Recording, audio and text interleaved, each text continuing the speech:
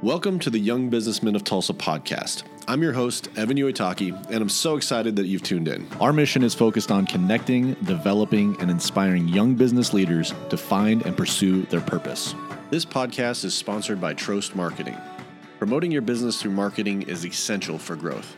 Without marketing, you lack the ability to create a conversation with your potential customers. At Trost Marketing, we provide marketing solutions that fuel growth. We are your source for all of your printing needs, as well as branded apparel and promotional items. If your business wants to stand out to potential customers, contact the marketing experts at Trost Marketing.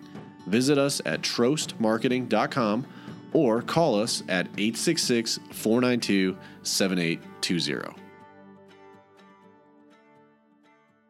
Young businessmen, welcome to the Young Businessmen of Tulsa podcast. I'm your host, Evan Uitaki, and I want to welcome you to podcast number 65. If you're tuning into this podcast real time, this is the week of December 11th, and we're approaching the end of the year. And so if you're starting to notice a little bit of a theme with some of the topics that we're talking about each week, that's intentional. We really want to kind of close the year out strong and really find a good way to look at some of the things that we've done in 2017, moving into 2018, and really encourage you to be more intentional with the things that you're doing in terms of planning for the next year, evaluating for this year. And so I wanted to find a guest that would be a good person to really have a high-level conversation about some of this stuff.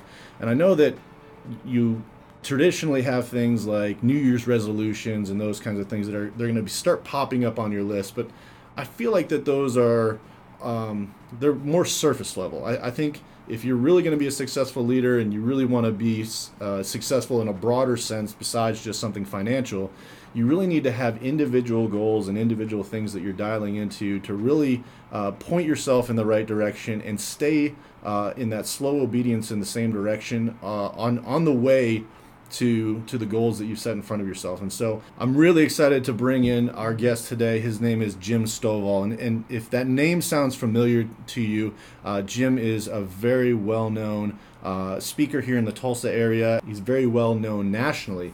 Jim Stovall has been a national champion Olympic weightlifter, the president of the Emmy Award-winning Narrative Television Network, and a highly sought-after author and platform speaker. He's the author of the best-selling book, The Ultimate Gift, which is now a major motion picture starring James Gardner and Abigail Breslin. That is just a really brief introduction on who Jim is. Jim, welcome to the podcast. Say hello to the audience, and go ahead and feel free to elaborate a little bit on who you are for the audience if they don't know who you are. Well, it's great to be with you, Evan. I grew up here in Tulsa, and my goal in life was to be an NFL football player. I was well on my way to doing that when I was diagnosed with a disease that would cause me to be blind. Realizing real quickly there's no blind guys in the NFL, I changed my life goals and finished my athletic career as an Olympic weightlifter, and then did lose my sight by age 29, and same age as many of your constituents. And then I started a company out of my own need called Narrative Television, and we make movies, television, and educational programming accessible for 13 million blind and visually impaired people in the U.S. and millions more around the world. And out of that has come 40 books and 8 movies now, and my national radio shows and my weekly syndicated columns and arena speeches and all the things we do. But it all began with Narrative Television. That's awesome. Well, we're in the world headquarters for Narrative Television Network today, so I'm excited to be here, and it's really awesome walking in. I get to see a lot of pictures of famous people and people that I believe that you've met, Jim, and so there's a lot of knowledge in this room. There's a lot of expertise, and so I want to try to tap into that a little bit as we're setting goals and we're trying to launch ourselves into our best year ever. And so, Jim, you heard a little bit of me talking about some of the direction we want to go today, and I'd really love to pose this first question to you in terms of reflecting on the current year. So that, I believe, is a very important process of goal setting. And so I'd love to get your thoughts on the importance of reflection and why you believe reflection is important. Well, the thing we measure is the thing that moves. And, whether it's money, whether it's relationships, whether it's fitness, whatever it is, the thing you measure is the thing that always moves. And unfortunately, too many people have a goal in one area but measure the wrong thing. And if you want to read a book about that, read Moneyball. And it's a whole book, or you can catch the movie Moneyball, about why people measure the wrong thing. But, I think it's probably one of the most critical things we do, because as entrepreneurs or business people, we spend so much time, working in our business that if we're not careful, we never spend any time working on it. Mm-hmm. And sometimes you got to step out and look at, what am I really doing here? And for that reason, I close my business between before Christmas until after New Year's. We take about 12 days, and everybody here shuts down, and I spend that time reflecting on my business and spend some time with my wife and my family, looking at where are we going, where are we, what do we want to do. I appreciate you giving us an inside look into some of the things that you do, and really talking about that stuff. You said something to me, or actually heard a quote from you a while back, and I want to kind of tee it up for you a little bit. And it kind of comes from the question, what makes us different year to year? We talk a little bit about reflection, we talk about goal setting, but you said the thing that we measure moves. But I think there's another part to that, in terms of just, we don't want to be this somebody with 10 years of experience, but really we're just a person with 1 year of experience 10 times. And right. So what's the thing that really differentiates us from year to year? Well, one of my mentors and guy who published a number of my books, Charlie Tremendous Jones, and actually changed his middle name to Tremendous. And if there was ever a guy named the right thing, it was Charlie. And he was fond of saying, and I've adopted the phrase, that you'll be the same person you are today 5 years from now, except for two things: the people you meet and the books you read. And that's what will change your existence, or the people you meet and the books you read. Very few people are revolutionaries. Very few people change the environment. Most success is follow the leader. Mm-hmm. And you don't have to figure it out, just do what they did. And it's just that simple. I love the idea of follow the leader, because that's essentially figuring out those people that are successful around you, look at the clues that they leave behind, and if you follow some of the things that they do, there are some undisputable truths that generation to generation continue on. And I believe a lot of the leaders that you talk about or that you read about have some of these traits, and we're going to get into that a little bit. I know I have some questions a little bit further on down the line on that, but one of the things you said is the books that you read is the thing that differentiates the people that you meet. We'll address that here in a little bit, but I really want to drill down on the books that you read. So what are the books that you're reading right now, or some of the books that you would recommend to the audience that's going to help take them to that next level in their life? And feel free to plug one of your books. Let's not do all of them, but I know you got a lot to choose from.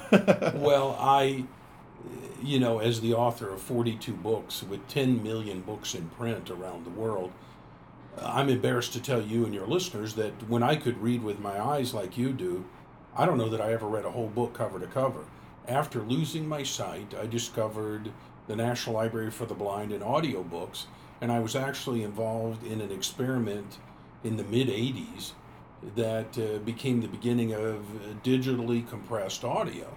Well, thanks to that, I can listen to books at 600, 700, sometimes even 800 words a minute, depending on the content. So I read a book every day. Wow. Evan, there has not been a day in the last 28 years I haven't read a whole book. So I have read thousands and thousands of books. I get up at 4 a.m. every day, and I read a book before I come to the office.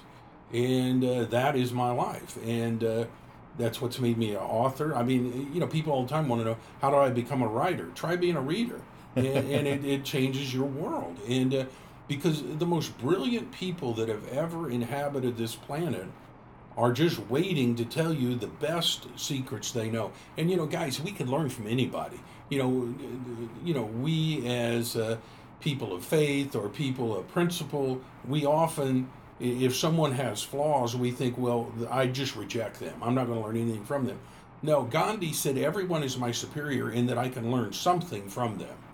I mean, there are despicable characters in professional football and the NBA and Major League Baseball. These are not role models. But if you want to learn how to throw a curveball, they can show you how to do it.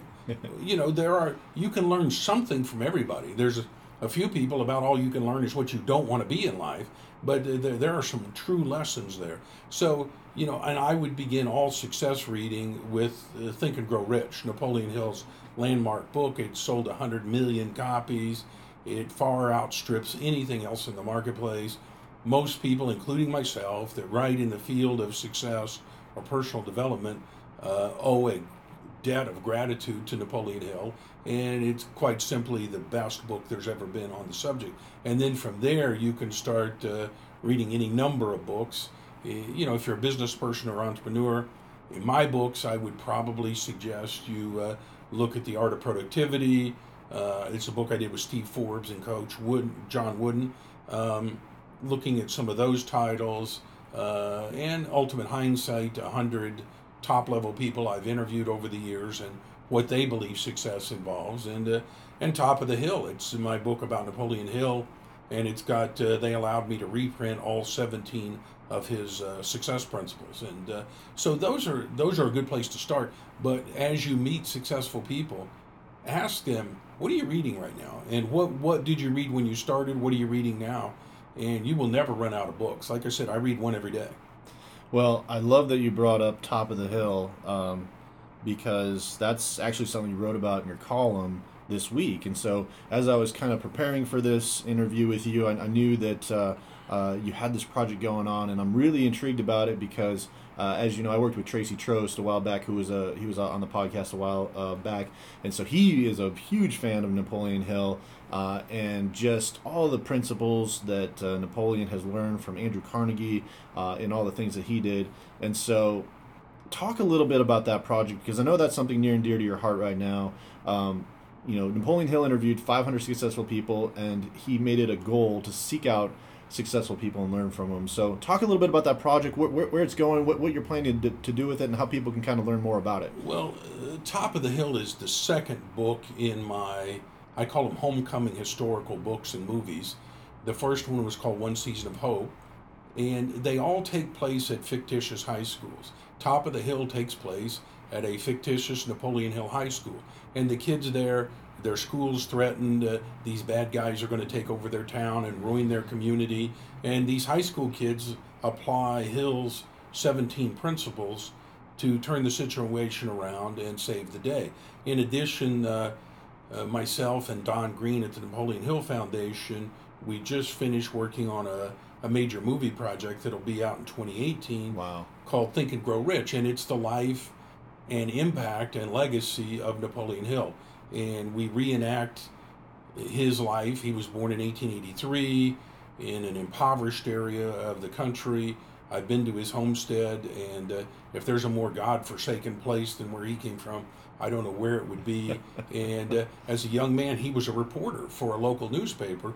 He was actually there the day the Wright brothers flew. He was one of the very few reporters there. And then one of his assignments was to interview Andrew Carnegie, the steel magnate from U.S. Steel, the richest man in the world probably at that time. And he'll ask him, what do you have to do to be wealthy? What do you have to do to be rich? And, Carnegie told him the science of success has never really been quantified. And he said, if you'll dedicate 20 years of your life, I will make sure you'll be the one that will reveal that. And Hill took the challenge, supported himself on the side. Carnegie never gave him a dime. And for the next 20 years, he interviewed 500 people that Carnegie set him up with, including Thomas Edison, Alexander Graham Bell, Henry Ford, on and on and on. Wow. 500 of these people. And he synthesized this into success principles. And in 1937, he released Think and Grow Rich. Nothing has even come close to it. It is credited with helping to end the Great Depression. I have never met a person of success that hasn't read that book and owns a copy of it and reads it all the time. I mean, it's just, to me, it's the owner's manual for success. And there are some great books that come in around it and support it. But if you haven't read Think and Grow Rich, you're just not educated in the field. Well, I love how passionate you are about that project, and passionate you are about that book, because if there's a clue that you're going to pick up from this podcast, hopefully it's that you need to get Think and Grow Rich right now and read that, because it does have a lot of fantastic principles. I want to ask you, why do you think that those principles? You said that Hill was born in the 1800s, late 1800s. Why do you think that the principles that he learned and shared in the 1930s are still relevant today? I mean, we're multiple generations past Napoleon Hill, and yet you bring up his book, of all the books that we could choose, to be one of the best. So, what do you think it is about the principles that he selects, or do these principles change over time? Principles are enduring. They're timeless. They never change. Practice changes. I mean, you can't do business today the way Napoleon Hill did, 100 years ago. Mm-hmm. You'll go broke. But so what you need to do is take timeless principles and combine them with timely business techniques and best practices, and then you can succeed. But the principles never change. They never have. They never will. That's great. Well, I'm hoping that with this podcast that we can take some of those principles, make them a little bit more relevant to a younger audience, and just continue to pass them on. We're not necessarily reinventing the wheel here. We're just highlighting and presenting some of those things differently. So I'm so glad that you're here to talk about this, and I'm so glad that you're taking the time to re-release the book in the form of a story like you're talking about with the high school and doing the movie.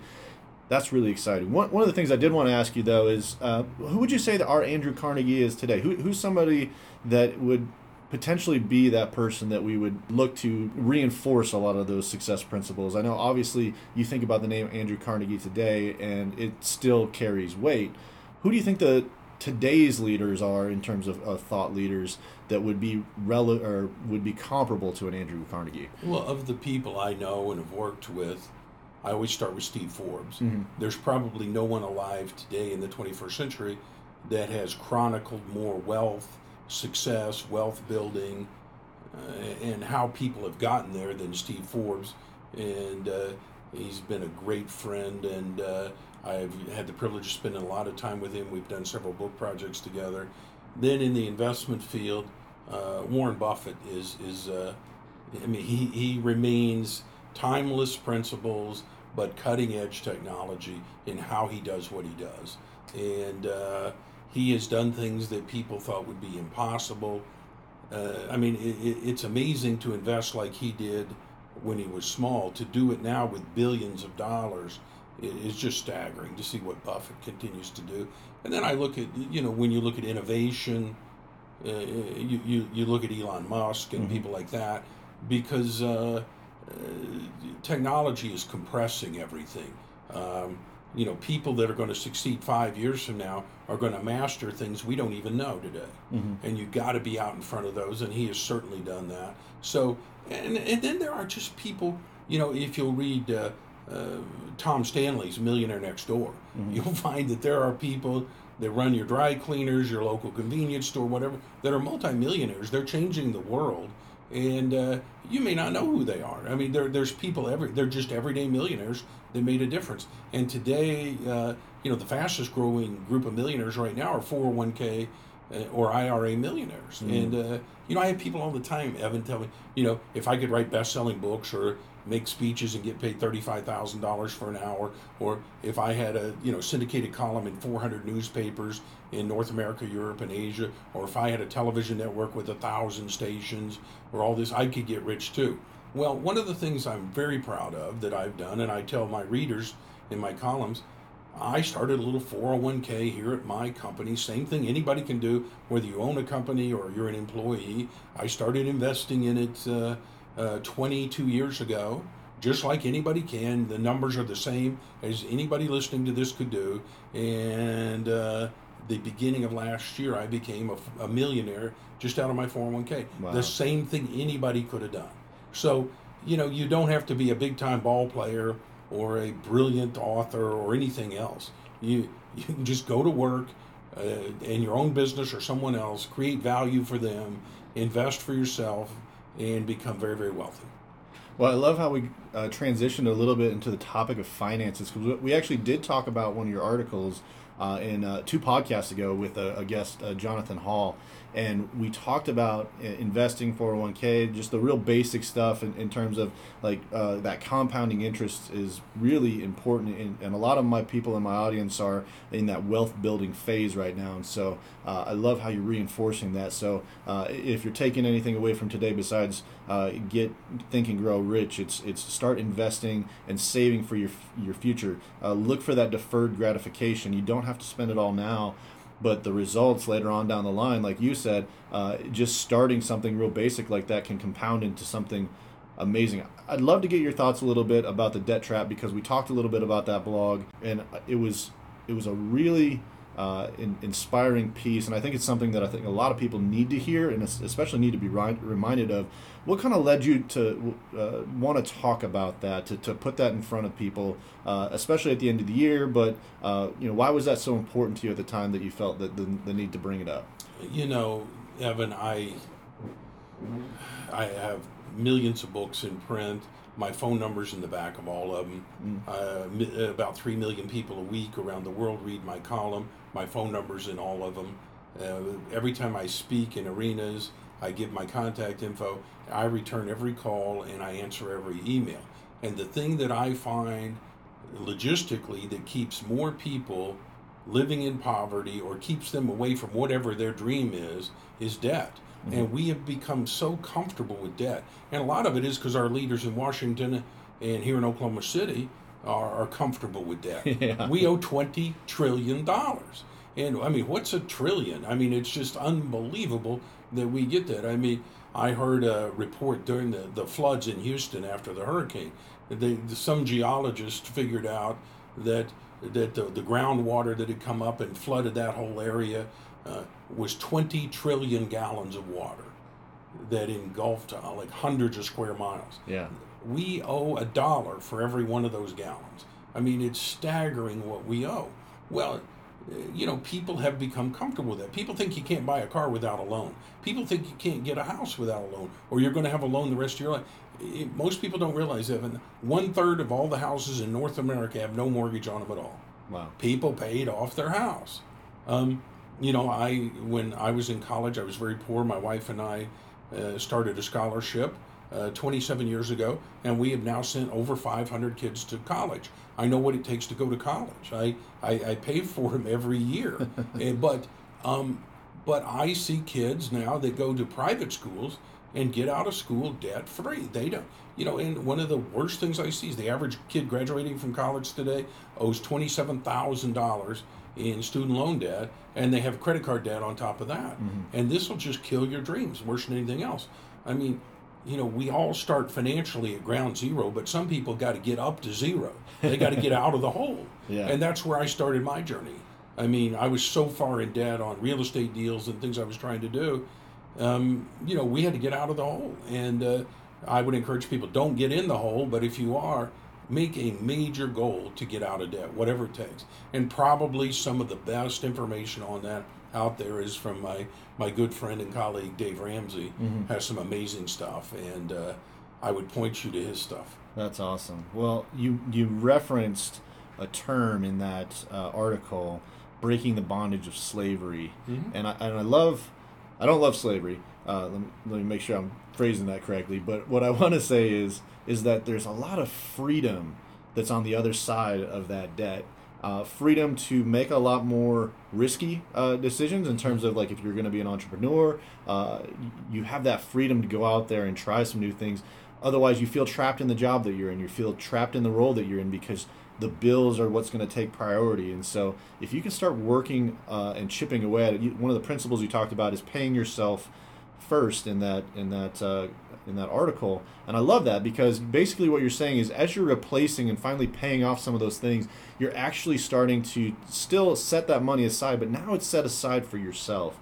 And I think it's such an easy thing to do. It's almost too easy. But I think a lot of people don't take the time to do it. They look at, hey, I got free money now. Now I'm going to go buy something else and get into debt again. And the cycle just continues and continues. Yeah, I mean, some of the greatest wisdom financially in the scriptures says that the borrower is slave to the lender, and it's true. And people put themselves in this bondage, and every dollar you earn, I don't care if you're a billionaire or if you got $1, every dollar you earn, a portion of it should be spent on your needs for today, a portion of it should be saved and invested for tomorrow, and a portion of it should be given away. And we spend very well here in America. We don't save and invest, and we don't give. And you need to do all three with your money, or you're never going to be successful, in my opinion. And real quick, I'll tell you a story about investors. I call it a tale of two sisters. And twin sisters on their 18th birthday, their grandfather gave them a financial book, and they both read it. Sister A got really excited and started her investment plan and put a little money in there every year. Sister B said, I'll do it later. Well, what seemed like just a few months or years later, they're 30 years old now, and time goes so fast. And it's hard to realize when you're young, but it won't take long. 12 years later, they're 30, and they get together for their party, these two twin girls. And Sister A has saved quite a bit of money. Sister B hasn't started. She's embarrassed. She starts saving. Sister A says, I don't want to save anymore. Sister B saves for the next 40 years. Wow. Till she's 70 years old. So at the end of that, both the girls are 70 years old. Sister A has significantly more money than Sister B, even though B saved for 40 years and A only saved for 12. Because compounding interest is the eighth wonder of the world. It will change your existence. And people that tell me all the time I don't understand why they work. Well, go out and look at your credit card statement every month, and you think, how could I possibly owe that much money? I used to have that feeling, and then all of a sudden you start getting your brokerage statements and your hedge fund statements, and the other thing happens, and you think, Evan, how could we have this much money? Somebody's made a mistake here. Yeah. And and there's no mystery. I mean, you're talking to a blind guy with no special talent, skills, or anything, and I've never met anybody more broke and scared than I was. Crystal and I had to get out of debt. We never had, we lived in poverty in our 20s, and then I was totally blind and broke and everything, and it's in my book, The Millionaire Map. I tell people, don't ever take advice from anybody that doesn't have what you want, period. Yeah. I don't care what it is. Do not take advice from anybody that doesn't have what you want. Well, as soon as I wrote that in a book about how to be a millionaire, I went home and I told Crystal, I got to do something very uncomfortable. So I went to Bank of America and Merrill Lynch, had them do an audited financial statement on me. Not my business, not my royalties from all my books or movies, nothing other than cash on hand or securities in my brokerage account. This is real money, and to show that I had well in excess of $10 million and no debt. Mm-hmm. And all of that happened based on the principles I share in that book, The Millionaire Map. Anybody can do that. I promise you, anybody can do that. But you're never going to do it unless you get started, and you're never going to do it unless you get out of debt. That's awesome.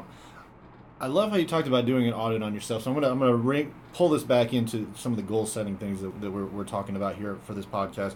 So you did a little bit of reflection on yourself. You did a little bit of analysis to say, well, first of all, I don't want people taking advice from me if I haven't been there and achieved that. So that's a little bit of that reflection. And you talked a little bit about sometimes looking at that credit card and just realizing how much debt you have there too. So there's definitely high points and there's definitely low points in the reflection that you have for the current year, and then I want to get a little bit into goal setting. So talk a little bit about the importance of reflecting, not just always on the high points, but also on some of those low points. How do you look at those things where you maybe had a failure in the last year, or you really had some times of struggle? How do you approach those things in terms of building for the next year? Well, the low points can be turning points, and we all can bounce off the bottom and go where we want to go, and we only change for two reasons, Evan: to gain pleasure or avoid pain. That's the only reason human beings will move and do anything, is to gain pleasure and avoid pain. And, I know for me, I remember we were in our 20s. We were totally broke. I was in debt. Interest rates were 22%. You haven't lived till you've borrowed 6 figures of money and you have virtually no income at 22% interest. Wow. And we were scared to death. And we would go to the grocery store every week with whatever cash I could clear out of the bank. And so I had 40 or 50 bucks worth of cash in my jeans pocket. We would walk up and down the aisles, buy stuff, and Crystal would punch it into the calculator. And as soon as it hit zero, we checked out and went home. That was how much food we could afford that week. And 1 week, Providence lent a hand, and we miscalculated. And we were there in the checkout line, right there in front of the checkout girl, and several neighbors waiting in line, and other people we knew. Crystal had to go put a loaf of bread back. Yeah. Because we didn't have the money. And that loaf of bread, that has been a multi-million-dollar loaf of bread for me. Because, Evan, I stood right there in that checkout line, and I said, I don't care what it takes. As long as it's legal, moral, and ethical, I am never going to have this feeling again in my life. Yeah. So it wasn't so much I wanted to get rich, to have stuff. The thing I want to have is never have that feeling again, and I never want to worry about money again. And the greatest thing Crystal and I have, it's not the houses and the cars and the trips and all the things we have, and we have those things. But the greatest thing we have is I don't worry about money anymore. I have people laugh at me how naive I am about how much stuff costs. Guy told me the other day, he said, man, I found gas for $2 something a gallon or whatever he told me. I had no idea. Is that good or bad or what? I have no idea what stuff costs. I have no idea because I don't worry about it. But I tell you, I haven't had that feeling in years. Like the car starts smoking, or the refrigerator's making a funny noise, or the roof starts leaking, and you get that feeling that, oh my God, what are we going to do? Because one of the most staggering statistics I have heard: 40% of Americans could not come up with $1,000 cash in an emergency. Mm-hmm. 40% of Americans cannot come up with $1,000 cash in an emergency. And if you've lived on your own for any length of time, $1,000 emergencies are not if they're going to happen, it's when. They happen all the time. You can't hardly get your car worked on, or an appliance replaced, or a home repair, or go to the hospital, or anything else. I mean, it's going to happen. You get out of that slavery. Yeah, absolutely. Well, you talk about that being a turning point, that low point being a turning point. I've heard the quote, chaos is a ladder. Mm-hmm. Or I would even say that challenges and problems are a ladder, and it's an opportunity for you to climb out of that. Talk a little bit about what your mentality was to help you get through that, because I think it's easy to say, I never want to be here again, but then you get into that day-to-day. So what kind of carried you through to that next level to really push you and drive you and remind you? Was it the loaf of bread? Was it just hard work? What was the thing or the things that helped carry you through that? I had to learn something. I had been doing poor people stuff because I thought like poor people. Mm-hmm. And I had to learn something. Evan, if you took all the money in the world today and divided it up equally among everybody, within about 2 years, the rich people would be rich again and the poor people would be poor again. Mm-hmm. Because rich people do rich people stuff and poor people do poor people stuff. It doesn't mean they're bad people. It means they don't know what to do. Yeah. And so money is a function of knowledge and wisdom. Wisdom is simply applying the knowledge. So you need to find wealthy people and follow the leader. You need to make sure every dollar you earn, part of it you spend on yourself today, part of it you save and invest for tomorrow, and part of it you give away. And people tell me all the time, well, Jim, I'm in debt. I don't have any money. I can't afford to give. You can't afford not to give. Yeah. Because I'm a firm believer that there's this door in the middle of our heart and soul that's called the blessing. And the same door that opens when we share with other people is how we receive things. Mm-hmm. And you get this feeling that I'm good enough, I can give. And I'm talking, if you can give $1, but part of every check you get should be given away. And I promise you, the most fun I've ever had with money is giving it away. Yeah. To send 500 kids to college, to build buildings at universities, to feed 100,000 people in Haiti, to load up a truckload of bicycles and go into a poor area in a city and give every kid a bike. And no questions asked, they don't know who you are. That was a fun day. Yeah. And years ago I started doing something. I check in and out of about 100 hotels a year. Every time I find my hotel maid in the hall and I give her my Benjamin Franklin Award, she gets a $100 bill. And it makes me feel, she gets 100, I feel like 1,000,000. It'll change your world. Well, I'm glad you said that because we had Mark Green on the podcast a while back, and he said, money can't buy happiness unless you give it away. And that ties perfectly into what you said. And being a giver, being a cheerful giver, and really looking for those opportunities to help other people. I love that. And that's something that we try to reinforce at the Young Businessmen of Tulsa. That's why we have our Pay It Forward initiative. That's why we try to raise money for organizations that are doing good in the community. It's not just so that we can help those organizations. It's because we want to teach our members and we want to teach the people that are listening to this podcast and everywhere else that there are things beyond just giving the money away that you're able to get. And if you're prosperous, if you're in the business community, you are a leader. And by giving by example, other people are going to see that. In some cases they won't. But you're setting a precedent for yourself in the future as well. And I think it's really important, because if you start giving when you don't have a lot, it's going to be a lot easier to give when you do have a lot. Yeah, and I set all my goals now financially toward giving. Yeah. Evan, I'm not going to live any better next year if I make twice as much or half as much as I made this year. Makes no difference. So the goals I set are, man, if I could double my income, we could give exponentially more than we are. And, you know, just like most things in life, finances are not about me. Yeah. And so the way you make money is you create value in the lives of other people. You go to work every day thinking, how can I make money? No, you don't make money. You create value in their lives, and money is a result. It's not a cause, it's a result. So if you can create value for other people and then set your goals on what you can give away, you'll have more money than you ever wanted to spend. That actually answers the question I was about to ask you, which was, what are some good goals to set? So for you, giving money away and finding more ways to give is definitely one. But what about what are some other goals that we can look at as we start approaching the new year? 2 goals, and I always look at my goals between Christmas and New Year, and I would encourage you and everyone listening to us, avoid the New Year's resolution trap. Mm-hmm. You know, people have done that in last 22 years. They set a New Year's resolution, and by February 1st, it's over. Don't do that, because you're setting yourself up for failure. Have a New Year's revolution, and have a revolutionary experience where you're going to change something that matters. The ones that I've done that have impacted me, I was on the road in Vancouver, Washington, and a guy who knows my parents stopped me as I was signing books, and he said, "Jim, how's your mom and dad?" And I said, "Oh, they're doing great, thank you." And he said, "Man, it must be nice. They live right there in town." I said, "They do." He said, "How often do you get to see them?" My parents live 3 miles from my house. They are now 85 and 86 years old, and they're in Vancouver. I realized I haven't seen my mom and dad in 4 months.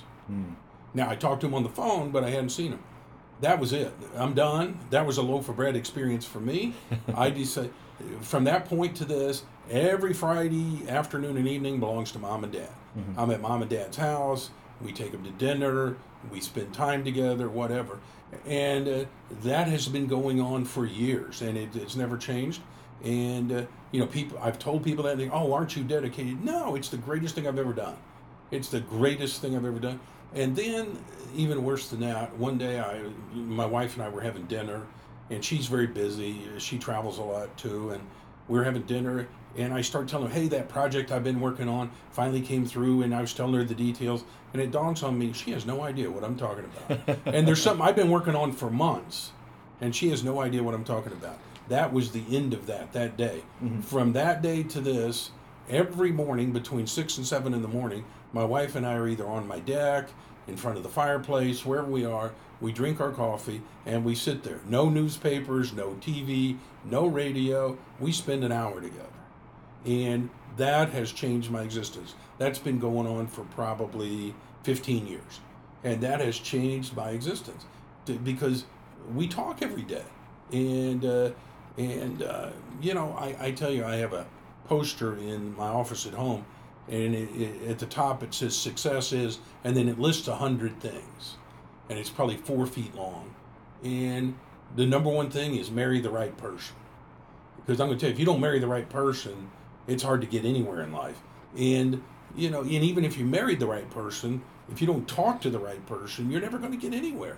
And I have guys all around that, "Oh, man, aren't you dedicated? How do you do that?" No, this is who I married. I mean, we're married now 36 years, and when we were dating, we used to go out on a date for 5 or 6 hours, get back to college in time for curfew, and then I'd go in and call her.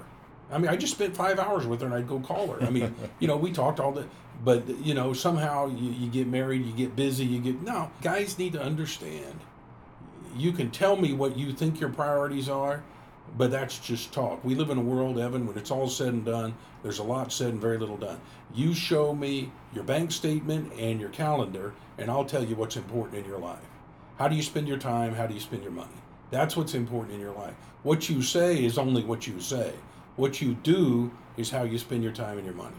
And if you're not spending regular time with your spouse, with your kids, with your family, with whatever your faith is, with your studying, you're kidding yourself. You are absolutely kidding yourself. So those are the fundamental goals. Everything grows from there. The goal to spend more time, the goal to give, those are goals that I think a lot of times we don't necessarily think of when we think of a New Year's resolution, as you say, revolution.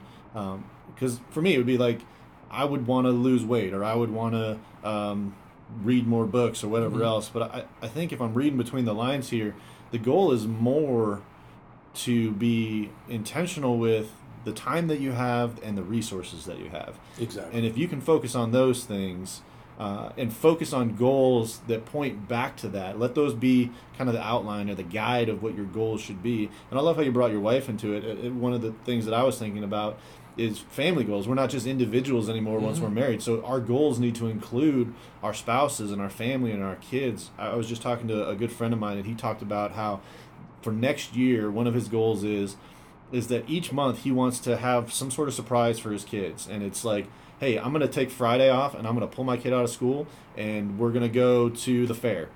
But we're going to the Dallas Fair, and we're not going to the Tulsa Fair. And so that's going to be a road trip with Dad, and we're going to go down there, we're going to have a good time, or we're going to go off and do these things and just make these memorable experiences. And if you take the time now to be intentional with planning that stuff and making that a priority, like you said, you'll be able to look at that calendar later on down the line and say, your family is very important to you, because I see all these times that you're taking out time in your day to invest time in your family. Yeah, I mean, I'm a member of the National Speakers Association. I met a guy in Dallas. We were both switching planes, and we had a few minutes together, and he speaks on balance and family values. And I said, how's your business? He said, man, it's great. I'm booked 220 dates this year. He hadn't been home in 4 months. Yeah. And I said, man, you ought to read one of those books you wrote. Because, I tell you, and particularly if you have small children, you think, well, I'm going to make it up to them. We're going to go to Disney at the end of the year. No, your kids don't remember the end of the year. The end of the month is forever when you're a little kid. They know, what did you do every day? Yeah. The things I remember about my father when I was a kid, my dad worked 10, 12 hours a day. He would come home every day. We'd play basketball, we'd play baseball, and it probably wasn't more than 20, 30 minutes. We had dinner together and we talked. We went to church together, and after church, I had to at least pay attention enough to be able to recite something, because I knew he was going to ask, what'd you learn? But then the biggest thing is, every Saturday in the summer and fall, my dad and I would go fishing. Now, after church Sunday, he had to go back to the office, and I didn't realize for years that that's where he got that time. He would spend Sunday afternoon catching up in the office, getting ready for the week, and that's where he got our fishing time. And I didn't know that till then, but the best times I ever spent in my life were fishing with my dad. And because for guys, fishing and baseball were not invented to catch fish or watch a game. It's so guys can talk. Yeah. Guys don't sit around and talk. Women are so much better at that. They'll get together and just talk. Guys, we don't get together and talk. But if you have a line in the water where there's somebody out there playing baseball, you can talk, because we're not talking, we're at a baseball game. And that's how those work.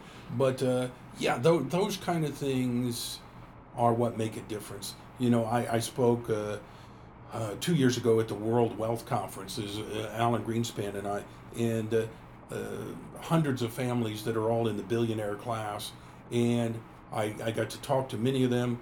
Many of them are unhappy because their kids are ruined, their marriages are ruined. They deal with the same thing that we deal with now. If you don't clear this stuff up now, piling more money and more responsibility on it, it's not going to improve anything. Man, there is so much there. That's what I love about podcasts is that when I edit this, I'm going to get to hear it all over again. But you as listeners, man, make sure you listen to that over and over again because there's so much good information there, especially for our lady listeners. I think we just gave away the secret of men's minds and how we work and interact. So I don't know that we want that one to get out too far. But I was definitely connecting with you when you're talking about having a line in the water or going to a ball game. And you're just right on. That's how guys are. That one of the things with this podcast is it's forced me to have conversations, and so it's my excuse. It's my line in the water, but the results of it have been astronomically incredible in terms of developing myself as a person and being able to sit across the desk from a guy like you, Jim. So thank you for taking the time to do that because this is my opportunity to have that fishing experience or that baseball experience with some of the top minds in Tulsa and in the country. Jim, we're getting a little long on time here, so I want to kind of leave the last word to you. I want to give you an opportunity to speak directly to our listeners and really just kind of open it up to you. You know who the audience is. You know what we're trying to accomplish here with this podcast. What would you say your message is to young business leaders? Well, the biggest dream you ever had in your life is alive and well. And sometimes we get so busy making a living that we forget to create a life. But I want you to think about why you were put on this planet. Because this life is not a practice game. It's the World Series and the Super Bowl and the Olympics all rolled up into one. And you got to treat it that way. And don't go halfway. Go first class or stay at home. And the way you do that is you take the biggest dream you ever had in your life and you go and you make that happen. That's why you were put here. And the dream would not have been put inside of you if you didn't have the capacity to achieve it. Everything you need to reach your goal will be there when you need it. But too many times we're waiting for all the lights to be green before we'll leave the house. Take the first step now. Set your goals, start getting out of debt, start reading, start learning, start growing, and before long, you will be in places you never imagined you could be. And Evan, I want to thank you. When my books come out, as I was telling you before, I'll do 100 radio interviews in a week all across the country.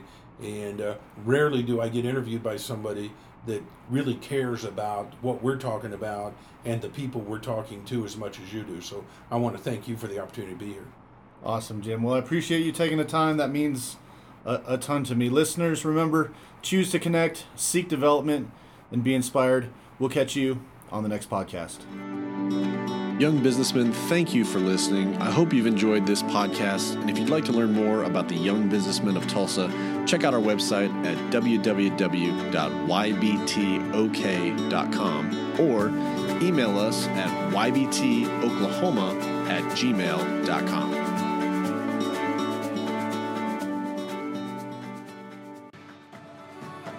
If you live in the Tulsa area and would like to hear one of our great speakers live at our monthly luncheon, we meet on the second Monday of every month from 12 to 1 p.m. Like us on Facebook for details about locations and upcoming speakers. Lastly, if you like what you hear, please leave us a review on iTunes and share us with your friends. Thank you for tuning in to the Young Businessmen of Tulsa podcast, where we connect, develop, and inspire young businessmen to find and pursue their purpose.